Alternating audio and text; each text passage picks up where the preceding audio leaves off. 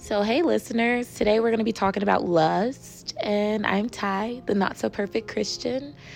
This is my first episode, and we're going to be talking about the 7 deadly sins over the course of 7 weeks. So, I definitely want to talk about, how I relate to like every deadly sin and how, well, probably not every single one, but most of them, and how we've been through like a lot of them going through our lives. And I just want to talk to you guys as siblings. So lust is something that I've known, and I've known well.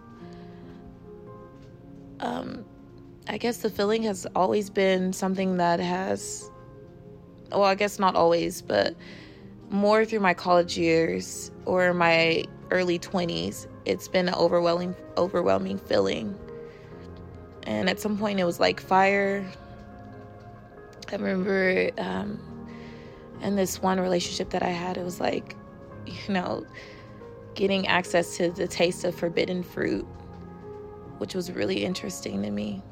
And it was just like always wanting to taste something, but never being able to actually taste it. And for a while, there was this guy that I was like madly, not even in love with, but in lust with. And he was just so gentle. He had a great sense of humor. He was funny.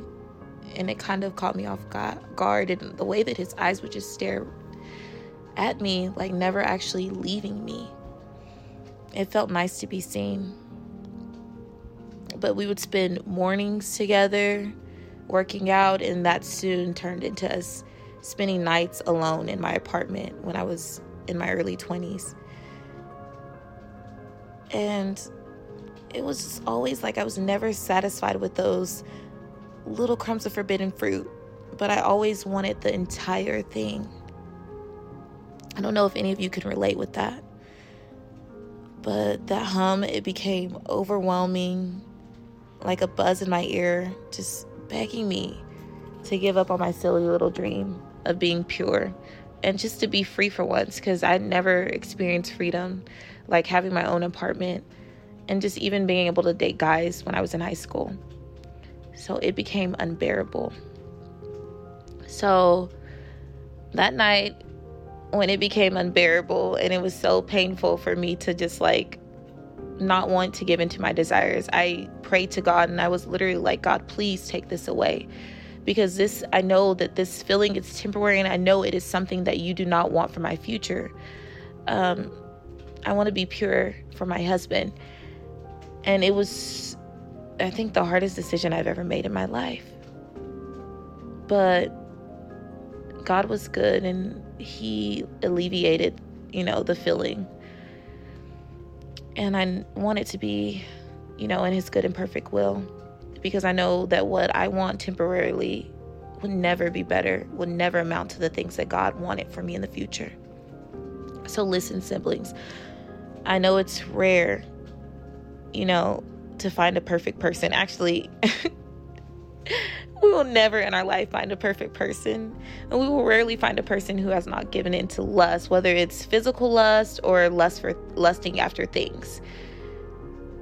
And so in this process, we sometimes let things take God's place, and those things start to feel like they're much greater than him in the moment.